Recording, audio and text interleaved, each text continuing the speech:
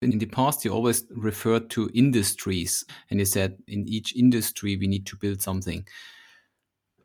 But what we also learned is about the boundaries of those industries are more and more merging and blurring. So that's why we call them market ecosystems.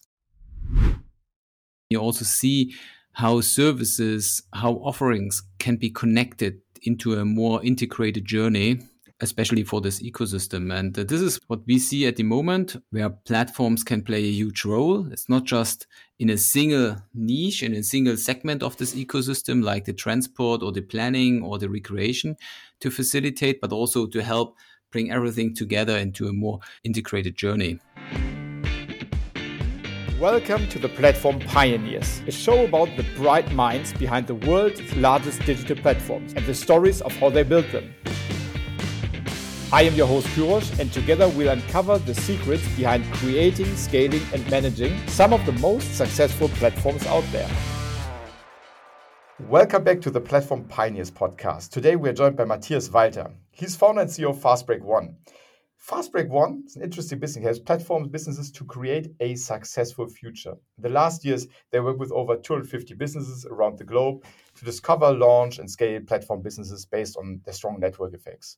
And prior to FastBreak1, Matthias studied platform strategy, business innovation at MIT and developed the Platform Innovation Kit, a methodology to facilitate the ideation, building, and scaling of network-based businesses. So a guest that is right on the money for our Platform Pioneers podcast. Matthias, maybe could you quickly introduce yourself, tell us a bit about your background and the journey that led you to become the CEO of FastBreak1? Hello, Zurich. Thank you for the invite. Happy to be here and talking about the journey, but also exchange and discuss with you all the topics around platforms and marketplaces.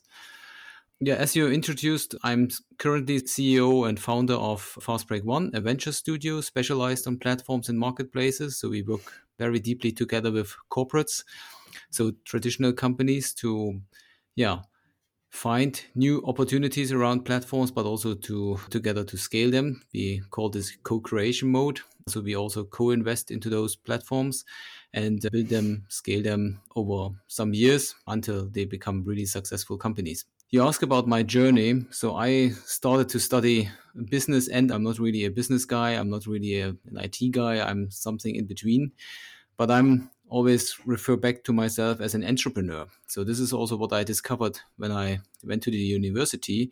Always loved to create new businesses, also my own businesses.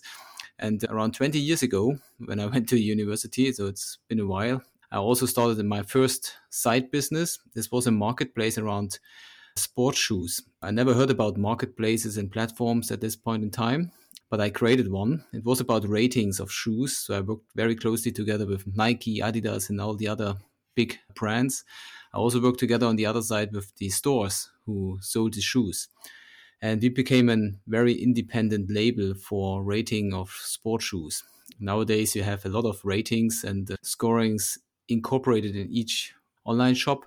But 20 years ago, it was something very unique and something really, fancy. So this was my first step into the marketplace and platform business. It was really good. It was never really went through the roof. It was only a side business. I also followed my corporate career. This was my other leg, standing in the corporate career path.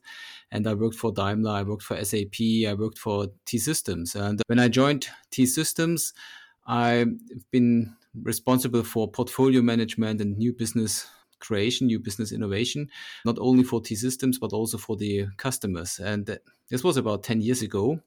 And at this point in time, I also read a book called Platform Revolution, a very famous book around platforms and marketplaces. And I learned about the basic concept of platforms. This what they are talking about, the orchestration, the facilitation between supply and demand. This is exactly what you have done before in all of your side businesses.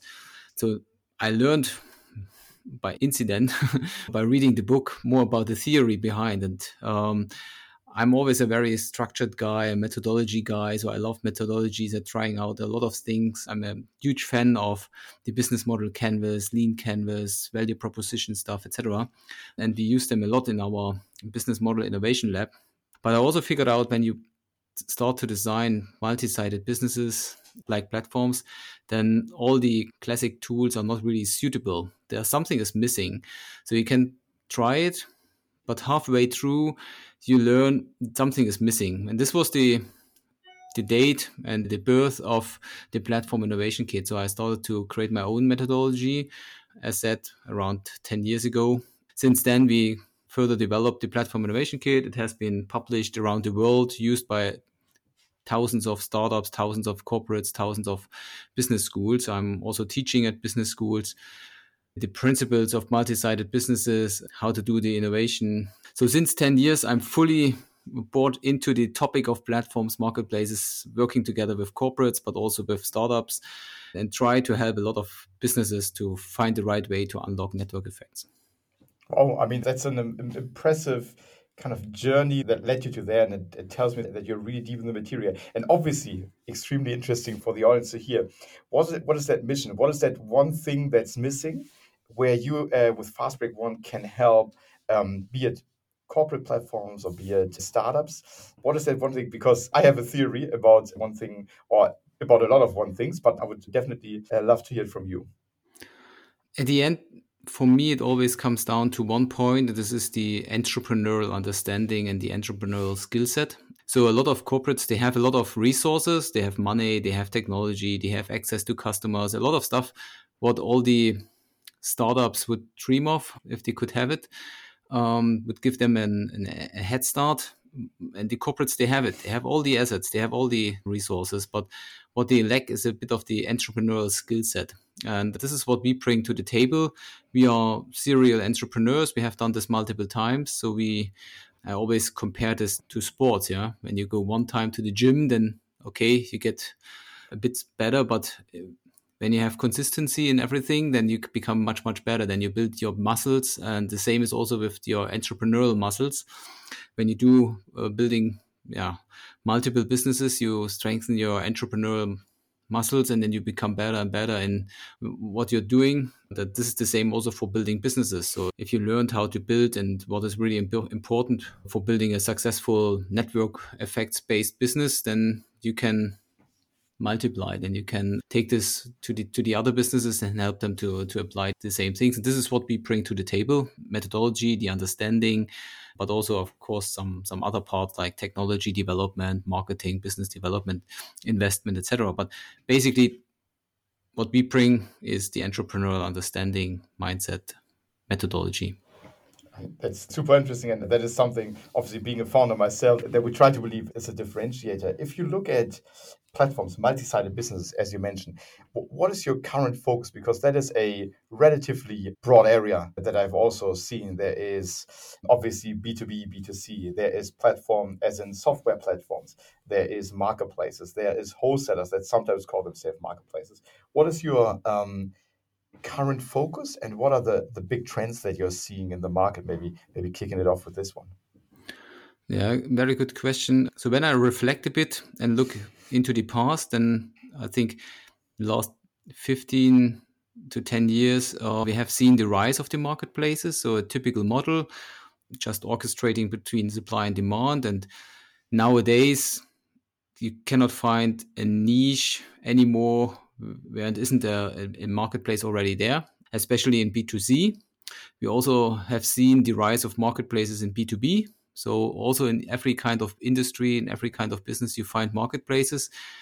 But what we see further is now the integration. So the integration between marketplaces on the top, where you bring supply demand together with other services, and to form a more like an integrated service journey for the customers. And this is especially true in the B2B field. It's not just about buying things, but also about how to integrate the processes, how to integrate everything with additional services, etc. So it's more like for example, an marketplace-enabled SaaS business or a SaaS-enabled marketplace business. So we always have those integrated and hybrid business models. And this is a big trend we see in B2B, and this is also where we focus on right now, helping those B2B companies to find the right mixture, the right hybrid model. Beside that, there are also other trends like Web3 or circular economy, etc., where you also can apply all of those platform economics, platform-based business model concepts. But for us right now, the hot topic is really B2B platforms.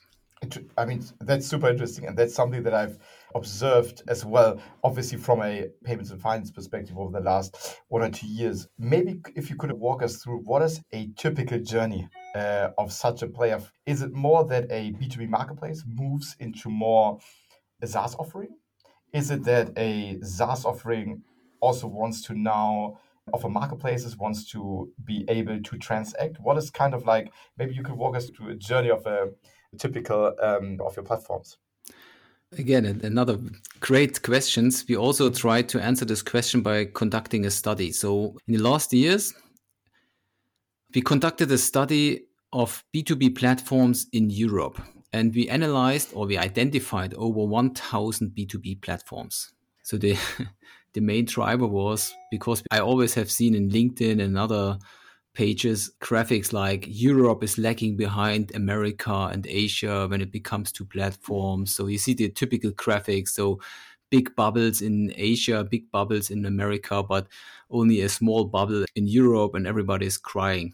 And I said, hey, but I can't really believe that, because when I talk to corporates and when I look at the market, I see a lot of marketplaces. So maybe something is wrong with the graphics, maybe something else is wrong with the study.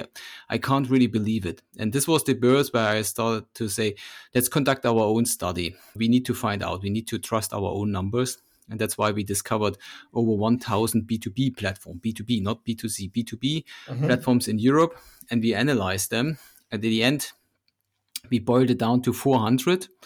And we also asked one key question was, what is the reason or what is the journey of such marketplaces and platforms? Is it starting with a marketplace and then becoming a SaaS business, or is it the other way around? So coming back to your question, we just created a thought framework around platforms, which we call the value stack.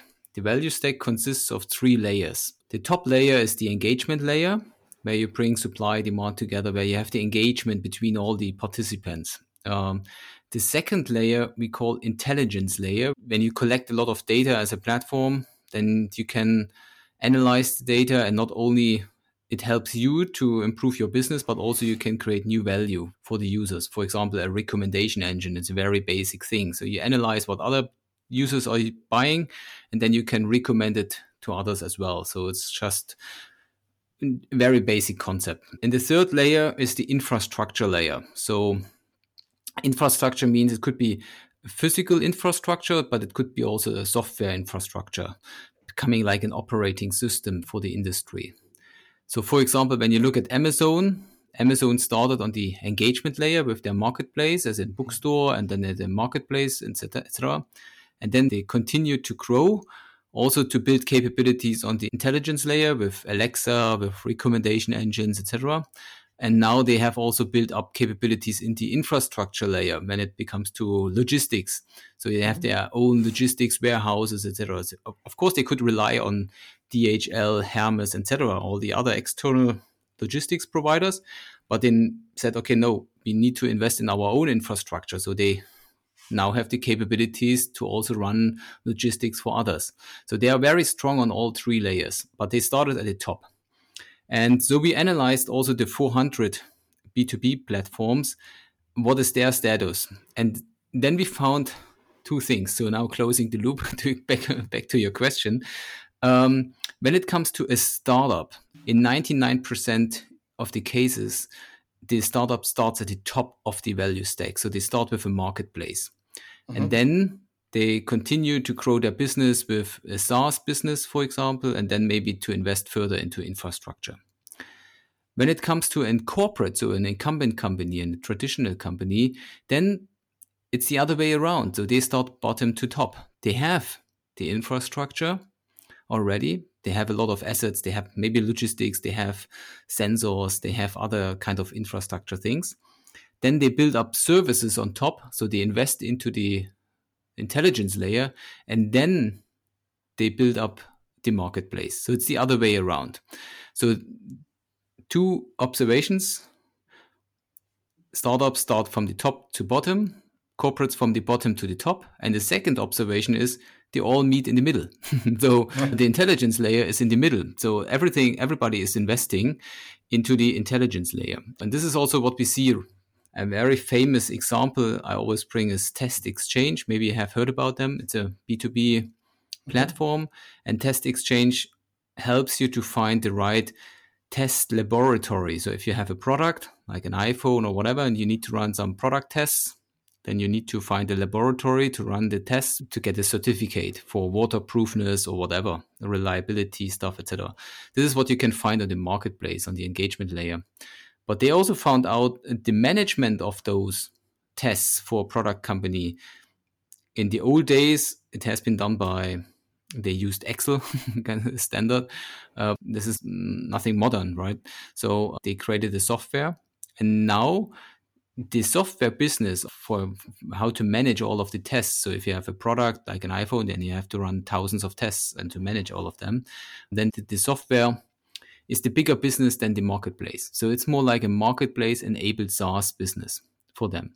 And this is the typical pattern we see right now, always those hybrid models, and a big trend also in B2B and for corporates and so on. So yeah, this is the big trend and the big pattern we see in the market. It's an extremely interesting trend, and I think it's great that you can back us up with data. So you got the startups working a lot on the engagement layer, trying to work down. You got the corporates working their way up.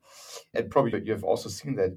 How does collaboration work between the startups that tend to be maybe a bit better at the top of that pyramid and corporates? Is it more like you have to build everything yourself? Is there M&A activity? Is there collaboration? Like, who's going to win these journeys, in your opinion, or maybe in your experience? Um, Good point. So what we see in the market is that only 20% of the bigger corporates are now succeeding with building up new businesses. They are very good in optimizing their core business, but really building new businesses, only 20% are really building significant new businesses. They all try with accelerators, incubators, and other fancy models, but they are not really successful. The other thing is what the corporates do is they invest into startups because they see that 80% of those startups are now succeeding by building new businesses. So why not buying them? So they are reaching out to them, try to incorporate them by mergers and acquisition activities. But this also has some risk attached. So it's not always successful. So yes, the bigger corporates, what we see is they now understand much better what are marketplaces, what are platforms. They also now learn how to build them. They also know it's a long-term game. We need to invest into the long term. It's not just 1-2 years and then we see a return of investment. So we need at least 5 years, whatever. So it's really a long-term game. They also understand we need to be careful how to select startups, buy them, and integrate them. So for the integration, we need a long-term vision, a long-term plan, and then let's integrate them. But it's still very valid to buy those startups and to incorporate them. So for example, we work very closely together with IKEA. They also follow a bigger platform approach right now, and they have also bought TaskRabbit. So it's also a marketplace where you can find service providers who can help you to remodel your house or whatever and do all the logistics or whatever for you, all the smaller tasks. It's also an asset they have bought and now incorporating into a bigger platform vision, bigger platform thing. So there's still an opportunity. And the same is also what we see with other companies. Yeah. So, I mean, that's quite interesting because specifically over the past probably year or so, the question of do you have the growth, the scale on the startup side, on the corporate side to actually sustain has arisen more and more. So the question of collaborating, of generating scale or kind of like combining powers has been more and more prevalent. Maybe a question that is connected to this one. If you look across all types of industries, you've said, hey, there's actually no really white spot anymore for marketplaces, be it B2C, be it B2B. And you said like, but only if you look at corporates, 20% are really, really successful. Which industries are more kind of leaning towards being marketplace ready? And in which industries marketplaces tend to be more difficult be it from the startup side, be it from the corporate side, in your experience, kind of like looking across the market? Yeah. We also changed a bit our perspectives on markets. In the past, you always referred to industries and you said in each industry we need to build something. But what we also learned is about the boundaries of those industries are more and more merging and blurring. So that's why we call them market ecosystems. And those market ecosystems have a much broader scope. So, for example, when you talk about health, or when you talk about mobility, or when you talk about consumptions, entertainment, or whatever, then those are market ecosystems. And with this broader definition and broader scope, you can better observe how will first this ecosystem evolve in the next 5 to 10 years based on the user needs. So, who are the key users in this ecosystem, and how will their needs and demand change over the next 10 years? So, for example, when you talk about mobility, is there still the need there to own a car, or is mobility defined in different ways? So, who are the users? What is the demand? And then when you talk about the ecosystem, you can also apply in kind of a journey character to the ecosystem. So when you do a trip, when it comes to mobility, you need to plan the trip, you need to conduct the trip, but you also do other things like entertainment, socializing, etc. So there's a lot of more things, or healthcare. So you can also do fitness when you do your journey. Yeah. So you mentioned you go to a business trip in the next days. So it's not just for you to fly there, but you also need to stay there. You also need to meet people. You also need to do maybe a bit of fitness or recreation. So there's a lot more attached to this trip. And when you have this product understanding, then you also see how services, how offerings can be connected into a more integrated journey, especially for this ecosystem. And this is what we see at the moment, where platforms can play a huge role. It's not just in a single niche, in a single segment of this ecosystem, like the transport or the planning or the recreation to facilitate, but also to help bring everything together into a more integrated journey. A bit more like a super app. So you use one app instead of 10 apps. Now you have on your iPhone or your phone, you have 10 apps just for your trip, one for the flights, one for your taxi, one for the hotel, one for fitness and whatever. But in the future, you maybe have only one or two apps True. combining everything into a integrated journey. True. That's kind of like you've seen that in other apps or areas of life. That's definitely the kind of like how things will develop. If you maybe, as we're almost at the end of our content part, if you're thinking 5 to 10 years ahead, what's that one trend that keeps you up at night? What is that one unconventional prediction that you love to think about when you think really long-term future? Oh, good question. Good question. Unfortunately, I have two in my mind and I cannot say which Also one good. has a higher priority. On the one hand side, it's the sustainability aspect. So I love this whole topic of circular economy. And what we see at the moment is a lot of companies luckily are investing in those circular economy principles. They try to really build loops. And what we see is right now is a lot of products are made out of recycled plastic. But at the Mhm. end, your shoes or your jacket are still made out of plastic. It's just recycled plastic, but they are still made out of plastic. So it's good that you reuse the plastic, but they are still made out of plastic. The question is, what is the second and third generation of your jacket? So I really love to see how platforms and marketplaces and the whole network effects can really play out their potentials in helping true loops or building true loops of material, of product building, etc. So for example, Adidas is with Futurecraft, they have invested a lot, and now you can buy shoes. If you finished wearing the shoes, running shoes, and you finished after, I don't know, 500 kilometers wearing them or 1,000, then you can send it back to Adidas. They shredder the material, the whole shoe, and create a new shoe made out of this material. So they created a complete 100% loop, and then you send it back to them, to you as a new shoe, and then you can wear it again and send it back, etc. So you have a full loop. very interesting. So the whole circular economy topic is really, really interesting. It's really important for us. And I think platforms can play a huge role here. And the second trend, which also keeps me up at night, is Web3. So a bit more, this is more about independency. So what we see is also, and this is more also a political thing, the boundaries between our countries are more and more blurring. So in the last 200, 300, 400 years and going back, then we created our earth and we shaped it by boundaries around our countries. So we have Germany, France, etc., Europe, we have the whole world and Asia, etc. But in the last 100 years, the speed of doing business together was so immense. Now we have really interconnected ecosystems when it comes to the world. And so we see that the Asian people work together with, or we rely 100% on the Asian people. So we buy a lot of stuff from Asia, comes from China, etc. So you buy it on Amazon, but in 3 days it's here made in China, and the same is with America. So everything is really, really connected. And now what we see is also that this whole topic is now moving into the Web3 space with metaverse, etc.